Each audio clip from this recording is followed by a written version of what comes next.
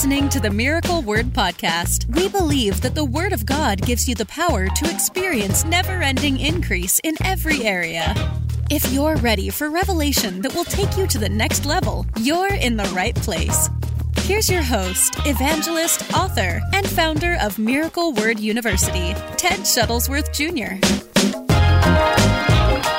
So today what we want to do is we want to deal with something where you saw the title. We're talking about deep thoughts on love. Really, we wanted to deal with this thought about how important it is to make sure that love is the main ingredient. And this is not just about relationships. This is talking about your Christian life. How if you're going to see God move, if you're going to see success in every area of life, then the main ingredient that has to be present is love. We're going to talk about how it impacts the supernatural, how it impacts your personal progress and promotion in the kingdom, and how God set that up for it to work. If you've listened to the broadcast for any period of time, you'll know that one of the things that I often teach is that self-control, I believe, is the most important of all 9 fruit of the Spirit. I teach too. We must be in deep love. Hey, deep love. But it's absolutely true. The self-control, and the reason I say that is because all of the fruit of the Spirit are choices. They don't just randomly happen. You don't get saved and just randomly walk in love all the time. And so self-control, without question, is, in my opinion, the most important fruit of the Spirit. However, the Bible tells us that love, faith, hope, and love are the 3 elements that will last forever. But the greatest of these, Paul said, is love. And I'm sure we could say that's because God is love. And obviously there's nothing greater than God. So there's nothing greater than love and walking in love. But we see this all the time. I'm sure you have questions about it all the time, that, there's people that have prayer requests that just never seem to get answered. And they're like wondering, why is this? Why don't I see prayers answered? And, why am I not seeing miracles? Why am I not seeing signs and wonders? There's people that get frustrated. They're not seeing breakthroughs. And one of the first places you've got to look is walking in love. Yeah, that is one of the main things that I get. And people think, all the other areas are fine, so what's the problem? And they start looking towards other things like, maybe I'm doing it wrong here. Maybe I don't really truly believe in faith, though it's operated by love. We have to go to the root of it. Always have to go back to the root of something, because it's never going to truly be fixed unless a root is taken care of. And so that's kind of where we got off doing our topic today, was because we see so many people who are believing for things and they can't seem to quite get that breakthrough. They keep hitting their head on the ceiling. And then you have to kind of step back and look and take I would say, and the one thing that people don't like to do is take like an introspective look. It's hard. Yeah, it is hard. It requires No one humility. wants to feel like they failed at something. Nobody wants to feel like they're doing bad at something. Everyone wants to always feel on the up and up. Right. But taking an introspective look at what's going on in yourself, rather than always like,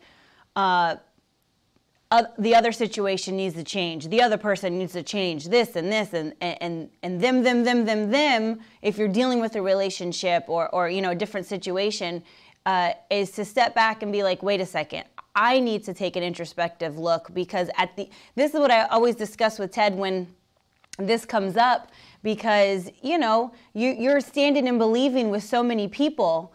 We're agreeing and we're praying with so many people, and you step back and you're like, man, I really want them to get this breakthrough. I want them to get what they're believing God for. But if we step back and look, we have to look at ourselves and be like, am I truly, truly, truly walking in love? Because right there is the root of it all, the root of it all. I know in Proverbs 4:23, it says, guard your heart above all else, for it determines the course of your life. And that really, you really have to keep that love walk in your heart. Jesus never said it was going to be easy for the love walk. People will really test you in that, very much so, in extreme mode. But when you stand before him, he's not going to say, well, that's one thing we're kind of teaching our kids right now. It doesn't matter if they did something on purpose to you or by accident.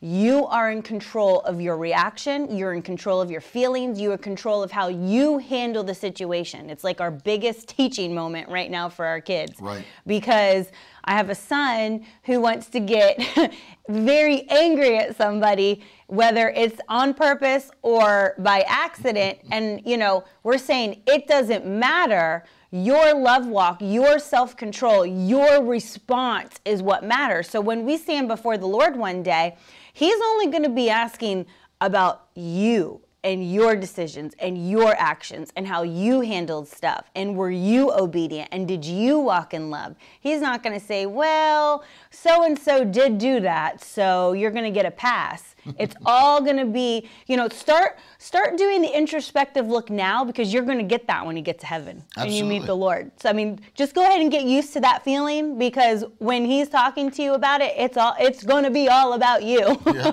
no question. Lonnie said, what is the scripture? Proverbs chapter 4 and verse 23. Above all else, guard your heart, for from it flow the issues of life.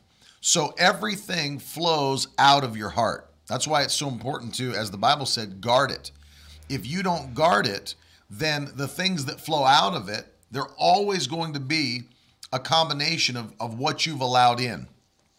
And that's why your decisions become so important, because when you, for example, let me break it down this way. Many people hear a verse like that and they think, well, that means don't watch bad movies or listen to bad music. That's part of it.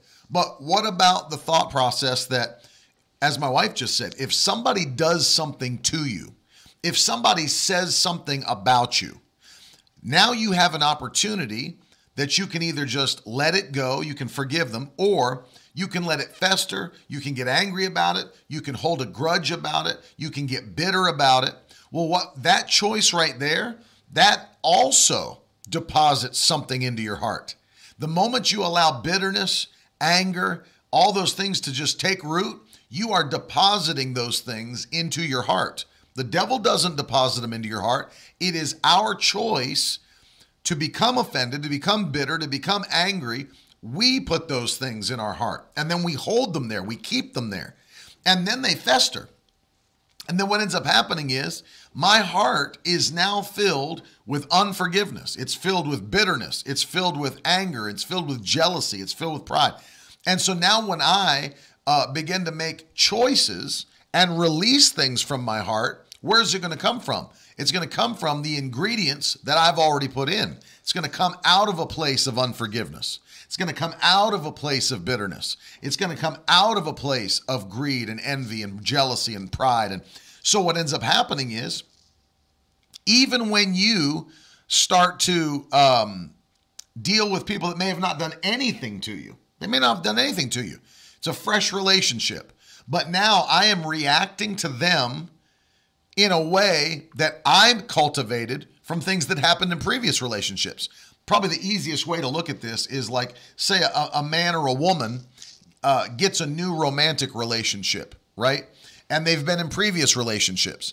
And they start to make decisions and choices in their new relationship that are governed by things that happened to them in previous relationships, even though that person didn't do any of them.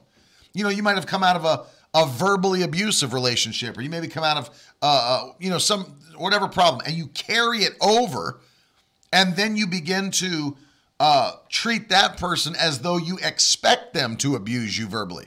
Well, where did that come from? Things you've kept in your heart, things that you've allowed to stay there. So now, even though I've got a perfectly pure and brand new relationship, I'm bringing those old things into the new one because I've kept them in my heart to now sow as seeds into the new relationship that I'm in. And so the key becomes there. That's why it says guard your heart, because you'll carry those things around with you and they will govern your actions, and they'll govern your words, and ultimately they'll define your new environment. Isn't it funny when you were just talking? I mean, not that you're talking is funny, but I was thinking, you know, how all throughout the Bible it says to love your enemies. So then it like goes to show you that you're supposed to love because it's a command, and then it's also a choice. I love that example you always say about the husband and wife in the car ride, and you said, how does it go? Like, or did they tell somebody? Was it a car ride scenario, or did they tell somebody and you said you love your wife because you make that choice? It was the pastor that had a guy in his church come in to counsel with him because he said, I don't love my wife anymore. Right, and you said... And the pastor said to him, go home, and he said, what should I do? The pastor said, go home and love her. Yeah, and so it's interesting because he says throughout the Bible to love your enemies, and it's a command to love. So therefore it goes to show you that even though the person on the other side isn't showing you love or giving you what you need and desire, it doesn't make it, well, that person isn't showing me, so now I'm not going to show them, or that person isn't giving me what I need, so now it's like, no. If he's telling you to even love your enemies, then it's a command to love regardless the other person's behavior whatsoever. I'm not saying that it's going to suck. I'm not saying that it's going to make you feel bad and you have the opportunity to be hurt. It's just there's definitely going to be things that you're going to have to work harder at with the Word of God than others. That's just what it is. But it's all doable. He's given us the victory. He's given us the strength over all of those struggles. That's why we are big on the struggle is over. We don't have to live through these struggles, but we do have to prepare ourselves and lay a foundation where when these times that are harder for others, you know, Ted and I don't have to work on that part as much. We really do have our love walk down together. But there are other people we know that do have to work on that a little bit harder. And so you've got to really go after that foundation and realize that it is a command. If he's telling me I have to love my enemies, then I have to love so-and-so regardless if they're showing me love too. Yeah, it has nothing to do with what somebody else says or does. But I know people get into that. No, they do. Relationships, friendships, marriages, they're like, well, I love that person and I do that for them. And you know, that stuff you hear, well, I'm good. I'm a good person. I'm a good wife. I'm a good friend. I'm a good coworker. I'm good this. But then, you know, they feel like if the other person's not showing it to them, then we're done. It's at a loss. And again, it doesn't matter. It doesn't matter what the other person has done or is doing. One of the greatest things I heard from this on this subject was this. If somebody, there are two separate events. Lee said, but if you have struggles, his love is deeper. That's right. There are two actions. You have, number one, someone chooses to make an offense or have an offense. They do something against you. They've crossed that breach. They've breached that boundary. Make an offense. But the second action is, now that that's been done, I can choose whether or not I will be offended. Yeah. They've already created or made an offense, but now I am going to decide whether or not I'll be offended. Just because somebody created or made an offense does not mean that you have to be offended. And this is where the power in your own personal relationship with Christ and the Holy Spirit brings you into victory no matter what other people do. Because see, It becomes regardless of what they said, regardless of what they've done, regardless of how they talked about you behind your back, and regardless of whatever breaches there were, you still have the choice. Now, it doesn't mean, as Carolyn said, it doesn't mean your flesh isn't going to rise up and want to get angry.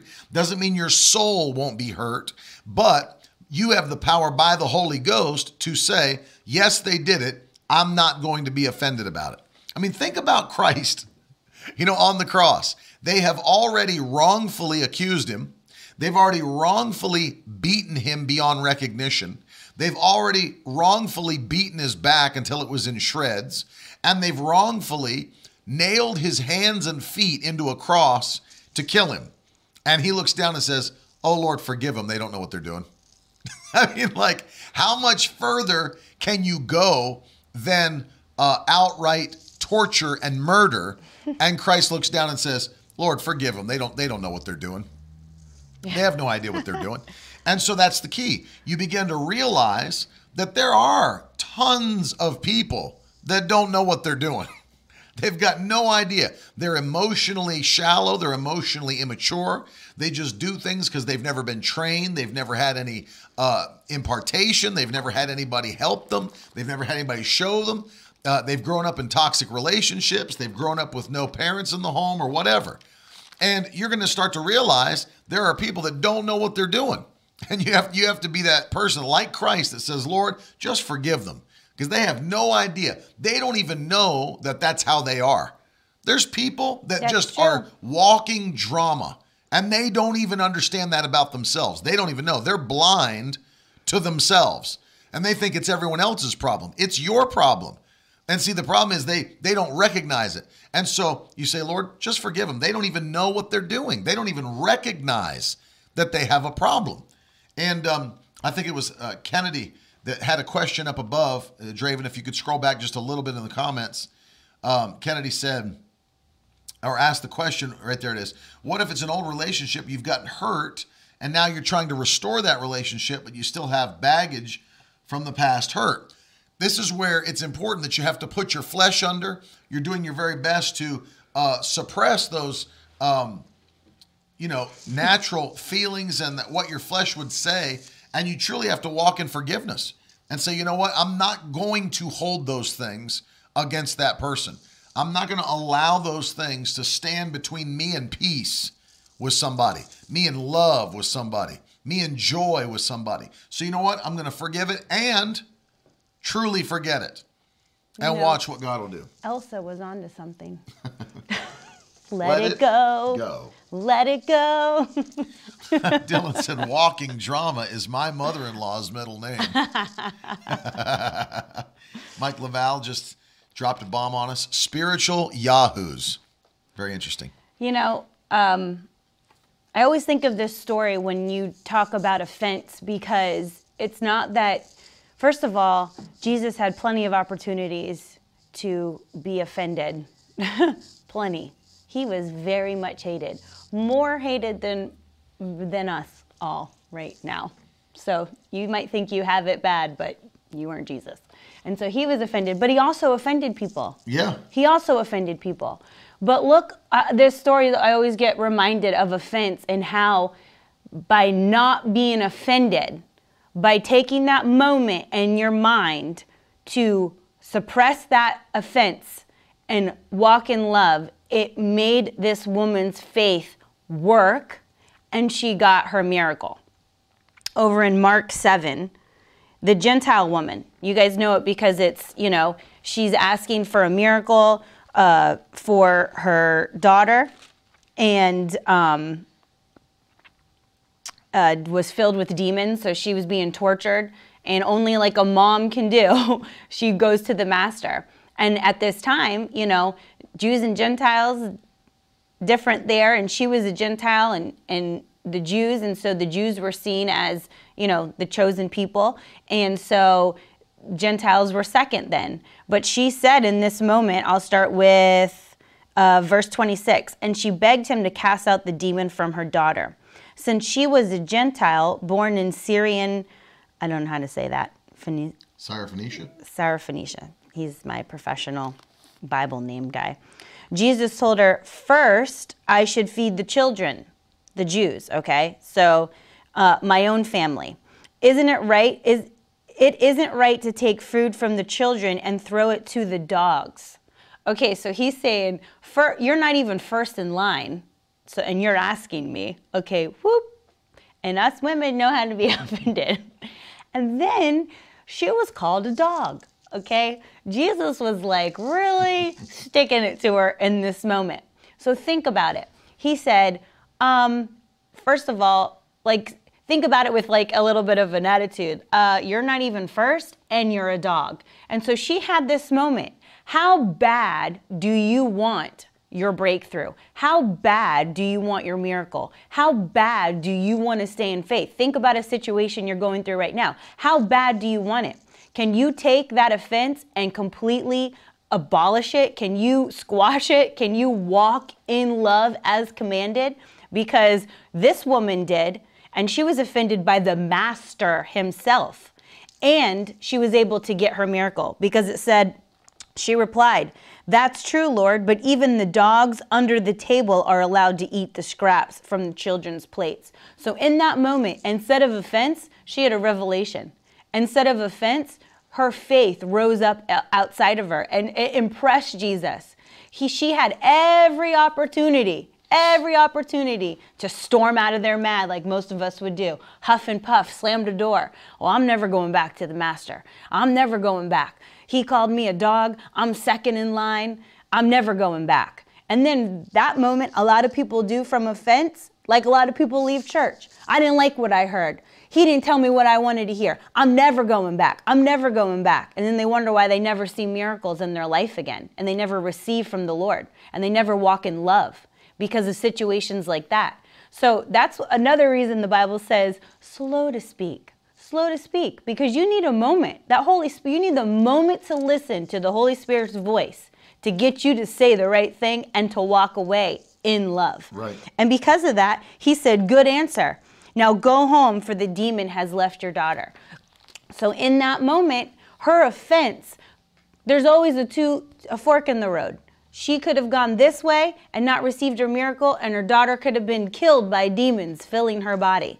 But instead, she pushed that down and she said, I don't care what was said to me. I'm going to continue to believe, walk in love. And with that, I believe gave her that good answer in order to receive that miracle. The other thing, too, is when you take the moment she was talking about and you refuse to become offended, one thing that's happened for me multiple times is that it gives you an opportunity to minister to that person. Because I'll notice if somebody's like off, their personality's off, their emotions are off, and they may respond to you and it has nothing to do with you. Here's something that people rarely talk about. Somebody may respond to you, and how they're responding to you has absolutely nothing to do with you. And it has everything to do with something else they're dealing with in their life. That's why I'm very sensitive to this. I told you the story about last week about me and Pastor Brian Tomes when we went into that restaurant, and we could tell something was up with the girl that was waiting on us. She was seemed like she was a little bit, put off. And all it really was the fact that she had a whole semester of, tuition to pay the next day. She'd moved to town. She's working all these shifts to get money to pay her bills. She's got, I think she told us, a daughter at home to take care of. She's got all this stress on her shoulders to make life work out. And somebody gets a little short with you at the table, and you think, well, I can't believe I'm even eating in this establishment. I'm never coming back here. And it's like, look a little deeper. I mean, you're a Christian. Let the discerning of spirits work a little bit in your life. Like, what's going on with this person? It's not, you just sat down. So it can't have anything to do with you. Something's going on. And if you'll be sensitive in those moments, because here's the deal. If you'll be sensitive in those moments and realize, and you have to be bigger than the situation to do this, but you'll recognize, you know what? There's something going on with this girl that's deeper than, that she has to work her job. And we did that. We pressed in on it. What's going on? What do you do? And she's, oh, I'm sorry. I just have tuition due tomorrow, and I've got all these bills. And I got a daughter at home. And we just started putting money. I mean, Pastor Brian's put it last week. We didn't stop putting money on the table until she was weeping. And this girl it turned her around. Because I could either got messaged, look at the service in this place, this TGI Fridays. I can't believe it. I'm out of here. Let's go somewhere else. I could have got mad and said, I don't deserve to be treated short attitude by this waitress. Or let the discerning of spirits work. What's going on in her life? What is she dealing with? Where does she need help? How can you, as a Christian, minister to the person who needs a touch from God? You carry the anointing in you. How can you help them where they're at? And if we'll do a little bit of that discernment, think about it. There are people who are reacting in certain ways. And truthfully, it's not always about you. It's not all about me. Yeah. It's about what's going on in their life. They got a terrible marriage. They got, family that's just knuckleheads. They got kids that are acting wild. They're trying to work 3 jobs to make ends meet. All these things are happening. And all these things that are going on, and we think, well, it's about me. How could they treat me? It ain't about us. Look a little deeper and see, how can I minister to somebody who needs a touch from God? Obviously, something's happening here. What can I do? I've talked to people that I kind of know, and I'll be like, I'll notice something's off. And I'll say, "What's up, man? You need to talk about it." Sometimes I'll just give somebody a hug. It's like, and you say, "Oh, that's pretty shallow." I mean, that's pretty elementary. No, there's people. Let me just tell you something I've learned from being a minister for 20 years. People aren't loved. They need love. I'm just telling you, there's people that are looking for it. Yeah. They don't get it. They don't get it at home. That's why I tell people, like, you come to church. Church ought to be a place where you are encouraged by the word of God. Right. People are talked down to all week long. People are smacked around all week long. People are cussed out all week long. People go through crap all week long. They don't need to come to church and get beaten with a rod every week. Now, listen, I understand that there are people who need correction. No question about it. One of the jobs of a minister is to bring correction. But if you're every single Sunday morning, you're talking down to the people and everything's always a whiplash Sunday, let me tell you something. Yeah. That's a mistake, and it's a problem. The Bible teaches us that we are supposed to uplift the saints. We're supposed to exhortation, edification, and correction. Notice that. Exhortation, edification, and correction. So literally, there are so many people that need to be built up. They need to be encouraged in faith. They need to be strengthened. They need to be, people need to understand you're going to make it. It's going to be okay. The devil's not going to take you out. You're going to be okay. God's got your back. Stay faithful. The Lord's watching out for you. They need to hear the Lord loves you. He's got blessings for you if you'll be faithful. And the thing I'm noticing is so many people are hurting and they need help. And that's part of what we're called to do as believers. If we'll just be sensitive and sensitive to people's needs, that takes us getting outside of ourselves and our little routine and I got to run into the store, I got to run out, I got to get this, I got to go. Just stop for a minute and figure out, what is it that this person needs? What is it that this person is looking for? How can I be a minister in this Bed Bath & Beyond or wherever you might be? How can I touch this person's life and touch this person's heart? Can I stop and pray with this person? Maybe you're at the airport flying somewhere and the person begins to cry and tell you that they've got problems going on in their life and you're just trying to check your bag. I'm not talking to anybody specific. I'm just saying maybe that's the case. And man, I should pray for this person. I should lay hands on this person. I should help. And, always be aware that there's people that are waiting on the anointing that's on the inside of you. And you are fully equipped to help and heal your generation. In fact, I want you to put that in the comments. I am fully equipped to help and heal my generation. Put it in. I am fully equipped to help and to heal my generation. Well, and that's the key. People do that because they can feel that love of Jesus inside. Yes, they can. They're not just crying to anybody. They're not just coming, for a word of encouragement to anybody. The anointing pulls it out of them. They're drawn to you. That's the whole, that happened to Jesus everywhere. Since he, was the embodiment of love walking on earth, why do you think everybody was like, whoosh? He was like a magnet. Whoosh. And so that's why, his authority was strong. He operated obviously by miracles and great faith. And it was his love walk that attracted so many people because, since sin entered the world, people have been dying and searching for something better. You know, people may not have ever heard Jesus the way we know it, but they know there's something. I mean, people know that there's something better, and they're searching for it. And you are the person filled with that anointing, filled with that love to be that to someone.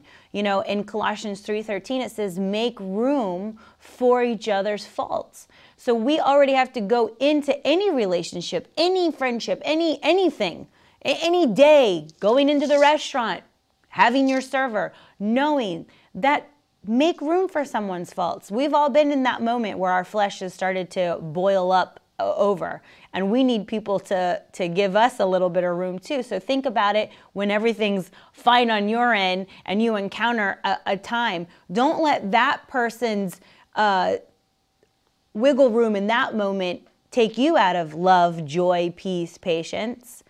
You start to impart it to them and bring them back around. Yeah, absolutely right.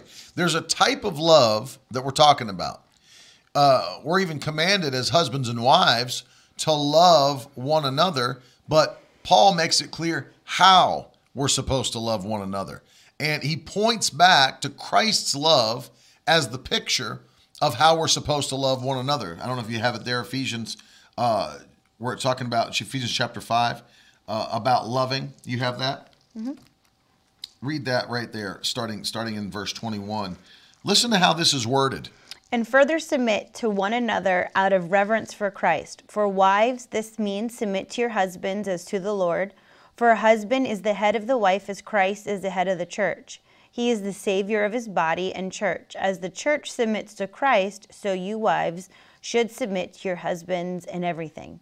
For husbands, this means love your wives, just as Christ loved the church. Catch it. He gave up his life for her to make her holy and clean, washed by the cleansing of God's word. Yep. He did this to present her to himself as a glorious church without spot or wrinkle There it is. or any other blemish. That's it. And notice the love there. It is a selfless love. Christ loved the church and gave himself for her. You see that? It's a selfless love. It's a giving of yourself. You may have to give your time. I don't have time to stick around here and talk to this person. Take time. Take time. It might turn their whole day around, which might end up turning their life around.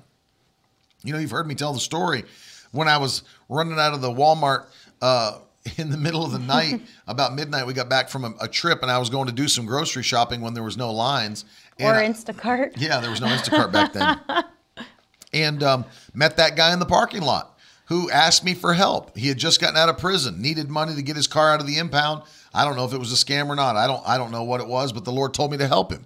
And I stood there and talked to him and his wife in their truck, and I prayed with them, led them to Jesus. They're crying, tears are hitting the floorboards. And literally, their whole night was turned around. The whole life was turned around because I wasn't one of these persons that's going to just scoop it. Sorry, I don't have anything, and run into Walmart to get a couple groceries. But to be sensitive and say, you know what? This man needs help. He needs a touch from the Holy Ghost. And people are going to be all around you. I'm seeing people putting things in the comments. Lena just put a story. These people have testimonies like this, that when God is moving in your life, you have a knowing because you know the Holy Ghost. You know the Holy Ghost. And if you don't walk this way, if you allow things to completely hinder you, it will stop your faith from working. The Bible says in Galatians chapter 5, it's not about circumcision or uncircumcision, but it's about faith which works by love. So love is the fuel that causes your faith to work. It is impossible. It is impossible to be outside of love and in faith at the exact same time. You can't. In fact, I want you to write that down because it's so big. You can't be outside of love and in faith at the same time. Doesn't work like that. Because if you're outside of love, if you're not walking in love, faith cannot work. Faith works by love. And really, if you think about it this way, the only two commands we have in the New Testament are love the Lord your God with all your heart, all your soul, all your mind, and then love your neighbor as yourself. So if you're outside of love, whether you're not walking in love toward God or you're not walking in love towards somebody that's, on the earth, how is your faith going to work if you are constantly breaking the commands of Christ? And so walking in love is foundational. It is foundational to seeing the impossible become possible.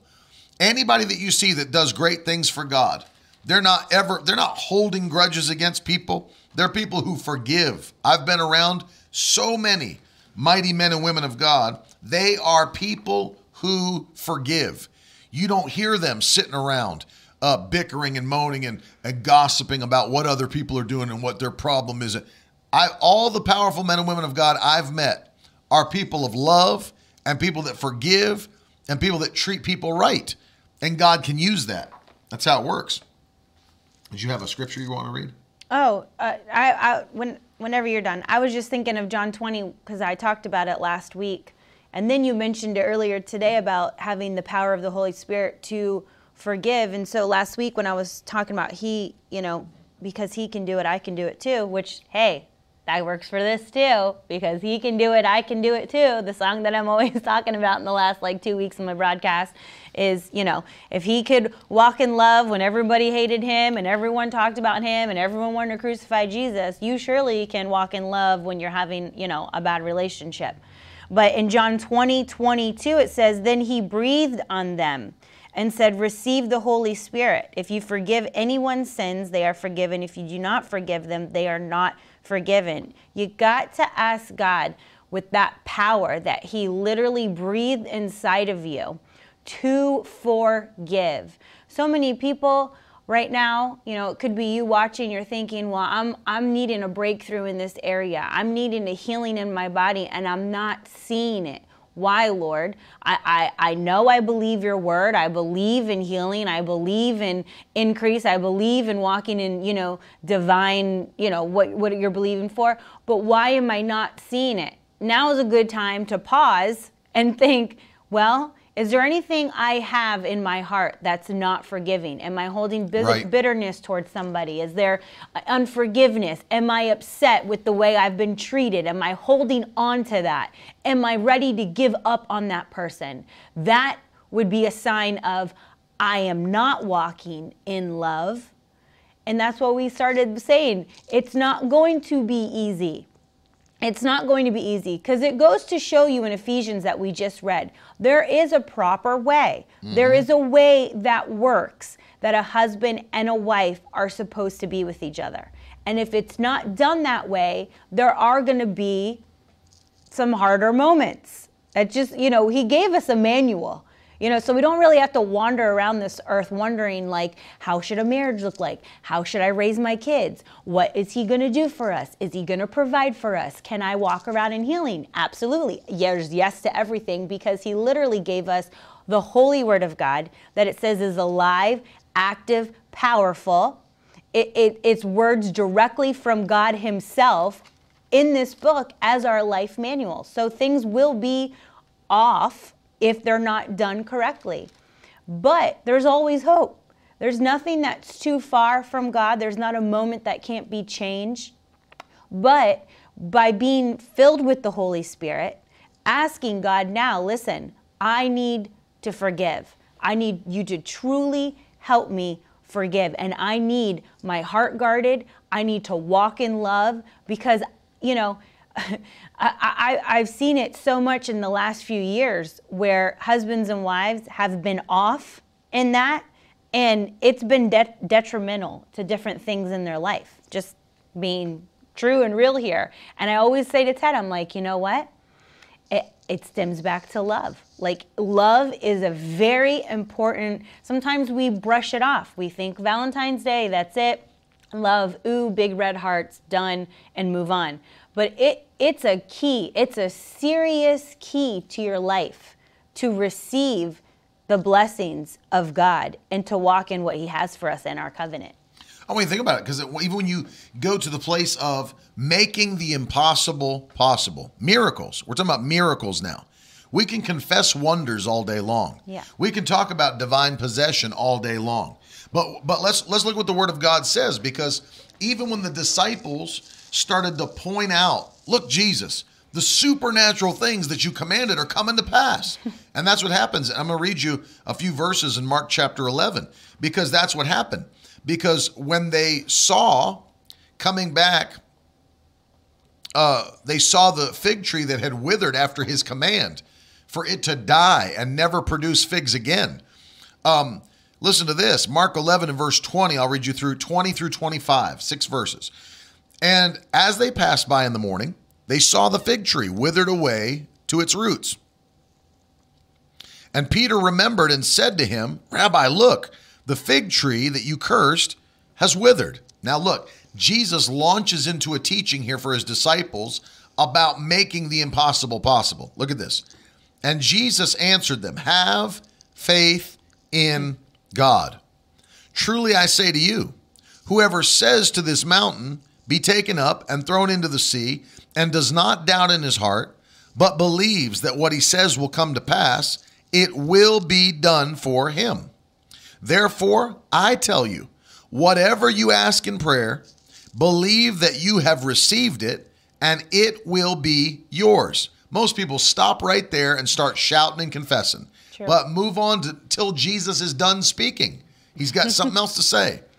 And whenever you stand praying, forgive. Ooh.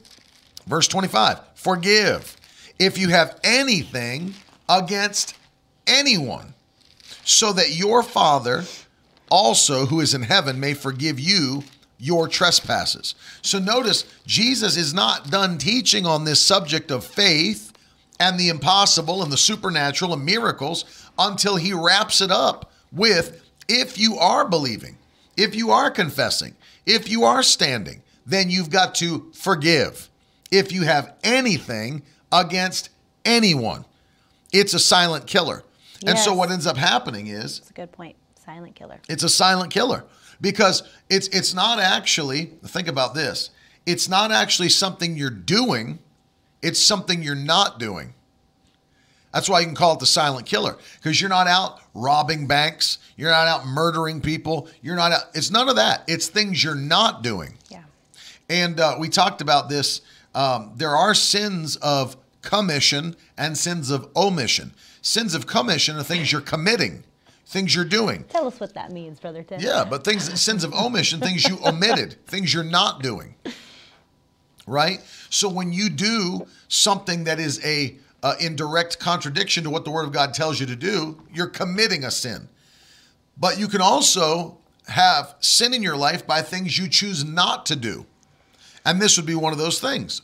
I choose not to forgive. Well, when I choose not to forgive, I am not doing something I should be doing.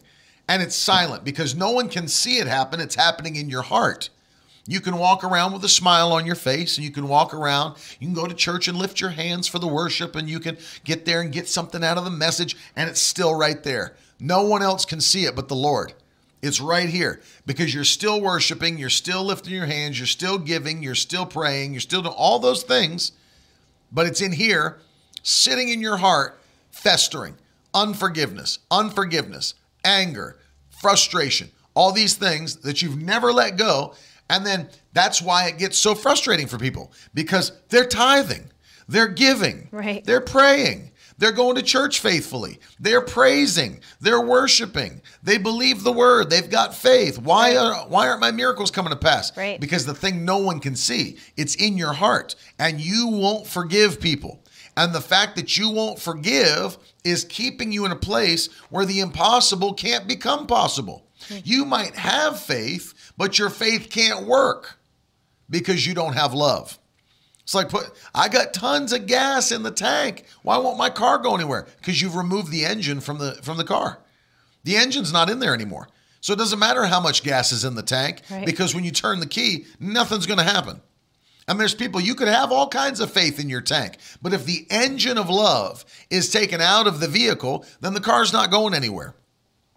And there's a lot of people. This is why I tell you that when these are the kinds of, let me give you a teaching moment here that'll help you for the rest of your life.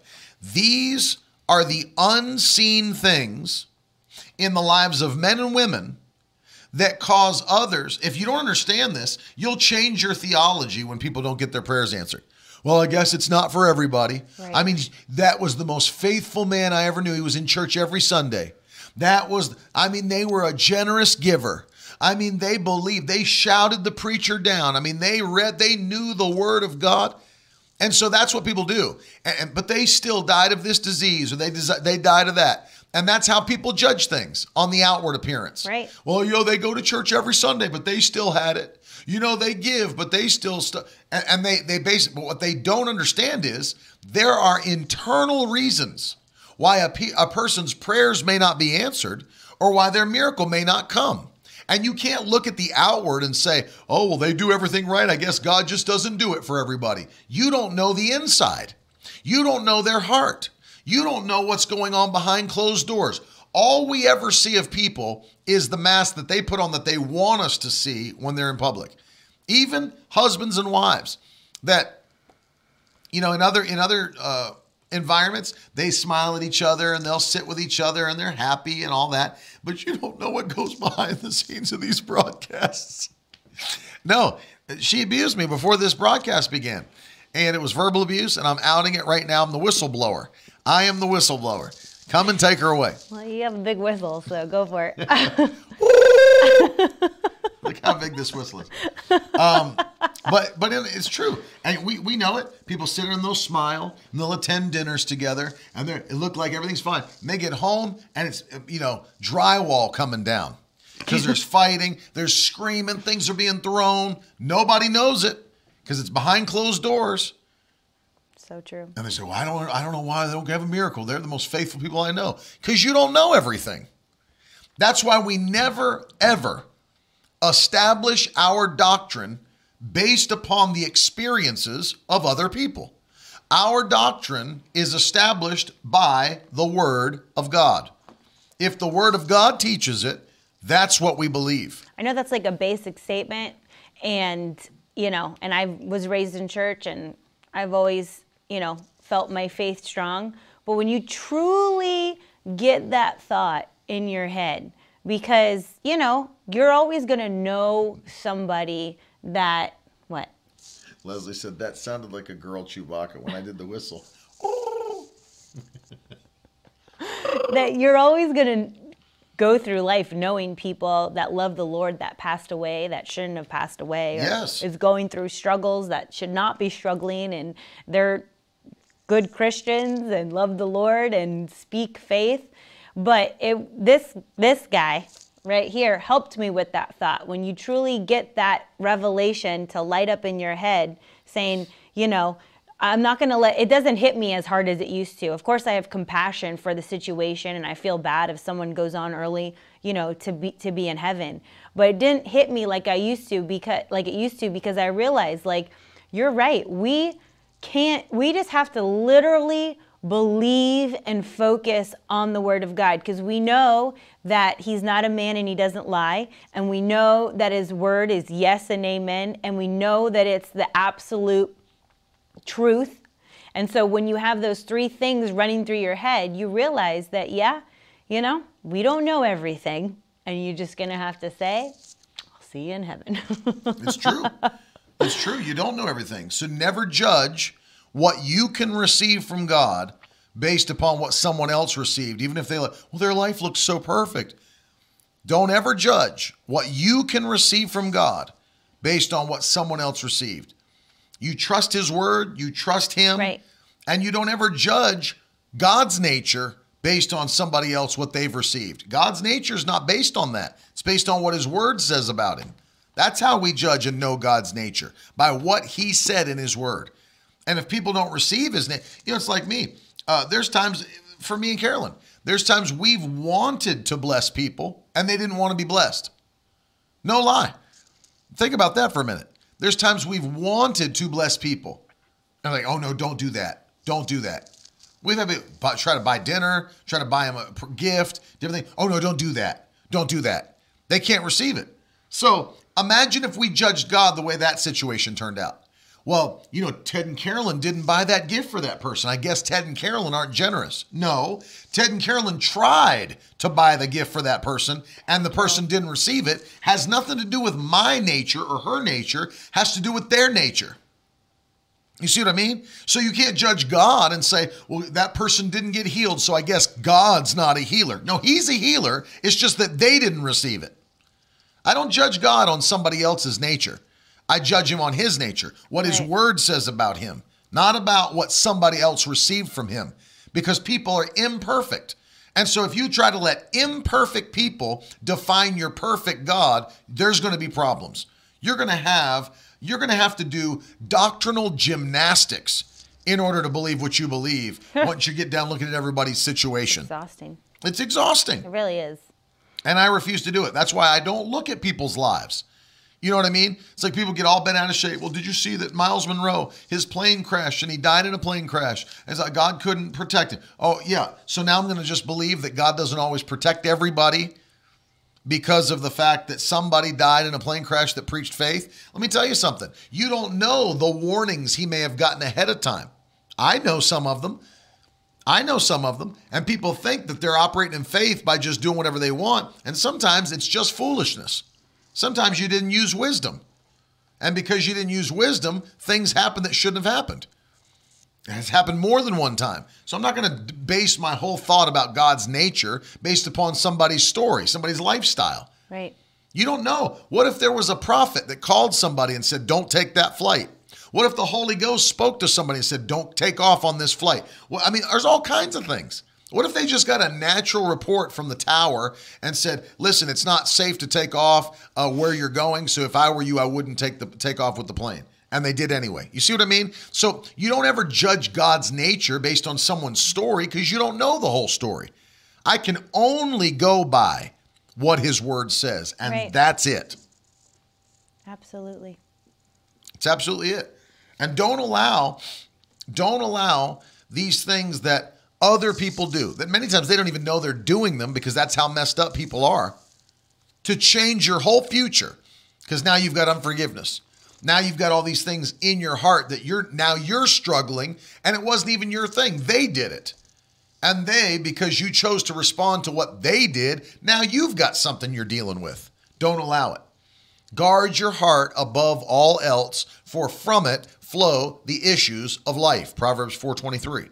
You see, love is so vital because it will determine if you can have miracles, if you can walk in the power of God, how you will treat others, how you'll walk in relation to God. I mean, I'll give you one more that we quote often. John 14:21. Jesus said, it's the ones who have his commandments and obey them. They are the ones that love him. And because they love him, his Father will love them, he will love them, and he will manifest himself to them. So notice this, if we don't love others as we're commanded to do, then we're not obeying his commands. So we should not ever expect to receive the manifestations of Christ, the blessings of Christ, the revelation of Christ, if we refuse to obey his word. And his word tells us to walk in love. And one of the biggest things that happens around the holidays is that these feelings get stirred back up again. You know, sadly, the holidays is one of the times where people get the most depressed. They deal with emotions and feelings the most. It brings back thoughts about family that's treated them wrong and all these. Sometimes families are estranged and all these different things. And some people don't like the holidays. Some people really struggle. But we're going to pray today. We're going to pray by the power of God that whatever it was that the enemy tried to send to you, to get into your heart, to fester in your heart, it's leaving you today. You're going to let it go and move forward by faith and in forgiveness and walking in love. Forgiveness and walking in love. Father, I pray for every person watching, all those listening today in Jesus' name. And I ask you, Lord, that whatever this is, maybe it's an offense, maybe it's unforgiveness, maybe it's bitterness, maybe it's jealousy, maybe whatever it is that the enemy's tried to use to plant in their heart. I pray, Lord, just as you're able to heal cancer, just as you're able to raise the dead, open the eyes of the blind, I ask you to remove every one of these things from their heart in Jesus' mighty name. I take authority over bitterness and unforgiveness and jealousy and envy and all these problems. I rebuke it in Jesus' name. Lord, heal their heart. Renew their mind by the power of your Spirit. And I pray, Lord, that whatever they have against someone else would be forgiven. Lord, I'm asking you to restore marriages today. Lord, husbands and wives that are struggling, as we said earlier, that on the outside they present a good facade, but on the inside they're struggling. On the inside they're broken. I pray in Jesus' name that you would touch their marriage. I pray that you would touch their relationship, restore homes in Jesus' name. Bring the love and the peace and the joy back by the power of the Holy Ghost. We thank you for it. We give you praise for it. In Jesus' mighty name, amen. Amen. Amen. Hallelujah. I'm telling you, what do we say we're doing? We're putting ourselves in position to be blessed by God in this new year. We are just getting everything in line with his word so that we can launch. And I already told you yesterday, we're not waiting for January 1 to launch. We're starting now. We're starting now. Love you, Dylan. If you receive that prayer today, you believe it, throw some fire in the comments, throw some hands up. We're starting now. And it's going to be the most powerful year we've ever seen. I've got such an expectancy. But I'm not done. We've got the rest of November and we've got December to see wonders take place. And we're going to see it in Jesus' mighty name. Yeah. Hallelujah. We're going to see it in Jesus' mighty name. Before we go today, take a minute, sow that seed that the Lord is speaking to you to sow. Let me say this as well. I've been encouraging you that, what? What are you laughing at? Just in my head, go ahead. She's got funny thoughts, folks. I've been encouraging you that... I was going to read the paper. We've been encouraging you that my wife and I are doing the same thing.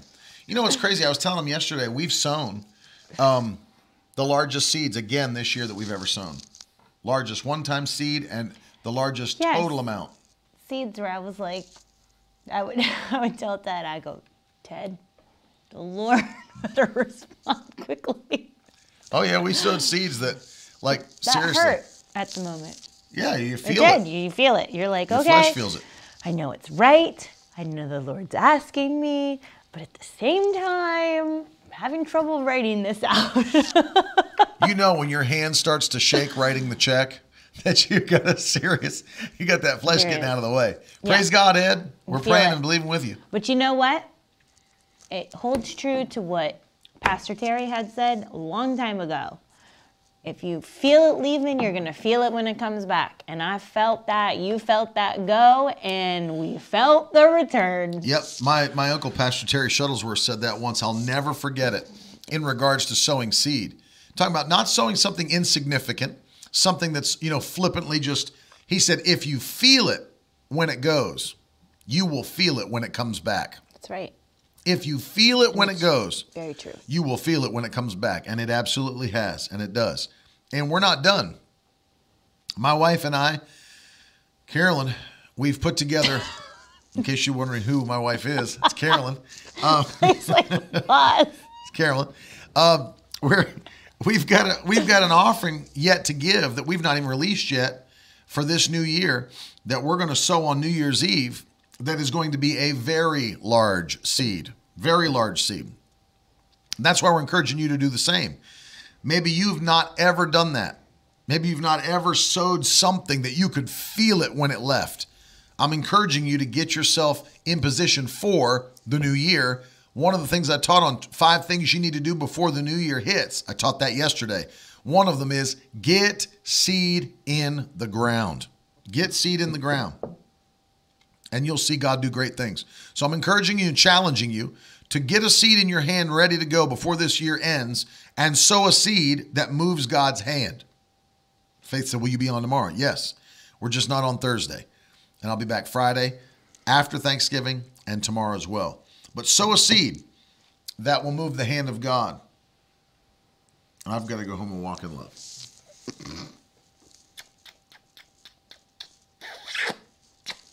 Even though she abuses me before the broadcast. Makeup Amen. Love. What'd you say? Makeup love. Makeup. Hope said, I pray for more seed. The Bible says he gives seed to the sower. That's right, Hope. Frank said, get a room. We love you guys. Don't forget today, brand new episode of the Last Gen podcast dropped today. How you can create your future with your tongue, meaning your words. And listen, if you have not shared these with people in your family, students, college age, high school age, middle school age, I'm telling you, share it and subscribe. If you've not, Apple Podcasts, Spotify, jump on, subscribe, and the Instagram account that just dropped, the.last.gen on Instagram. Be a part of it. Jump on there and follow that account. We're going to be doing stuff on there that's going to be interactive. It's going to be so good. For everybody that's sewing this month, my father's brand new book, The Camels Are Coming. That's our gift to those of you that are standing with us in partnership. This is his first edition of the teaching on the gifts of the Spirit. There's another volume coming. This is volume 1. This will change your life. Every believer has the ability to walk and operate in the gifts of the Spirit. So if you want to receive it, go to miracleword.com/offer, and we'll get it to you as quickly as possible. And thank you to everybody that's sewing. We love you and we appreciate you very much. And I love and appreciate Carolyn.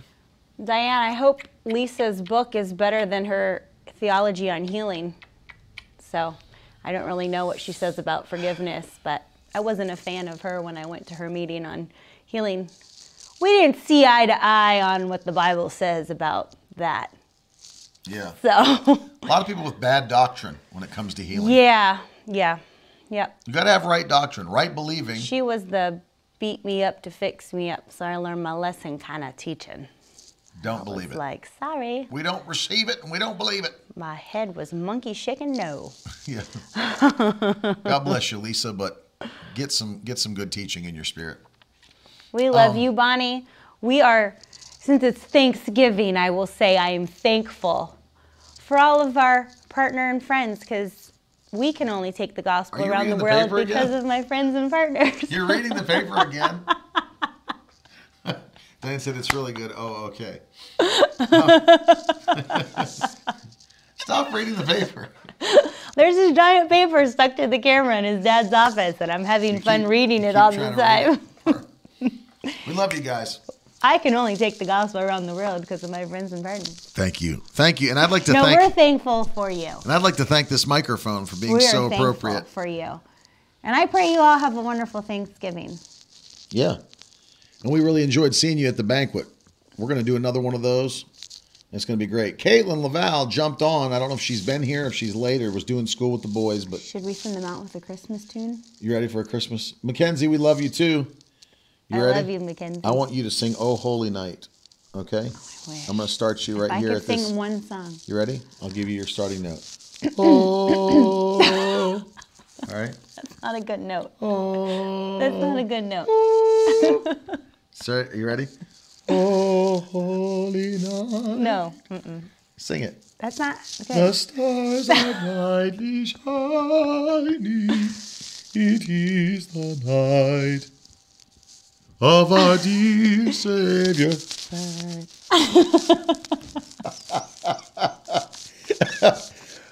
Come on, Ted. You can't give me that song. You have to be like a professional singer to sing that one. Till he appear. I have new thoughts of Dylan since the banquet. We love you guys. I love Mackenzie. Yes, and Dylan. I'm working on His mother-in-law is a real battle axe. I'm working on Dylan now. Sarah Spence, we love you too. The Mandalorian sermon last year? What did you do with Mandalorian? I don't know. Did you dress up? On your knees. It is a hard song, I'm not gonna lie. It is. Just let's stretch your hands towards Dylan's mother-in-law. Cold outside. What's that one? That's the song that everybody was mad about last year because it was about like. Because if people get mad, it's fun to make them madder. Why were they mad about? Then they have to work to walk in love. Maybe it's cold outside because it was like I rape. Really can't. What's the rest Stay. of it? All right, we've overstayed our welcome. We love you guys. Have a great day. I was thinking we'd leave on a Christmas song, and you're ruining this moment for me. Ed muted it. We'll see you tomorrow at 10:30 a.m. Have a great one. We love you. Now that's the stuff leaders should be made of.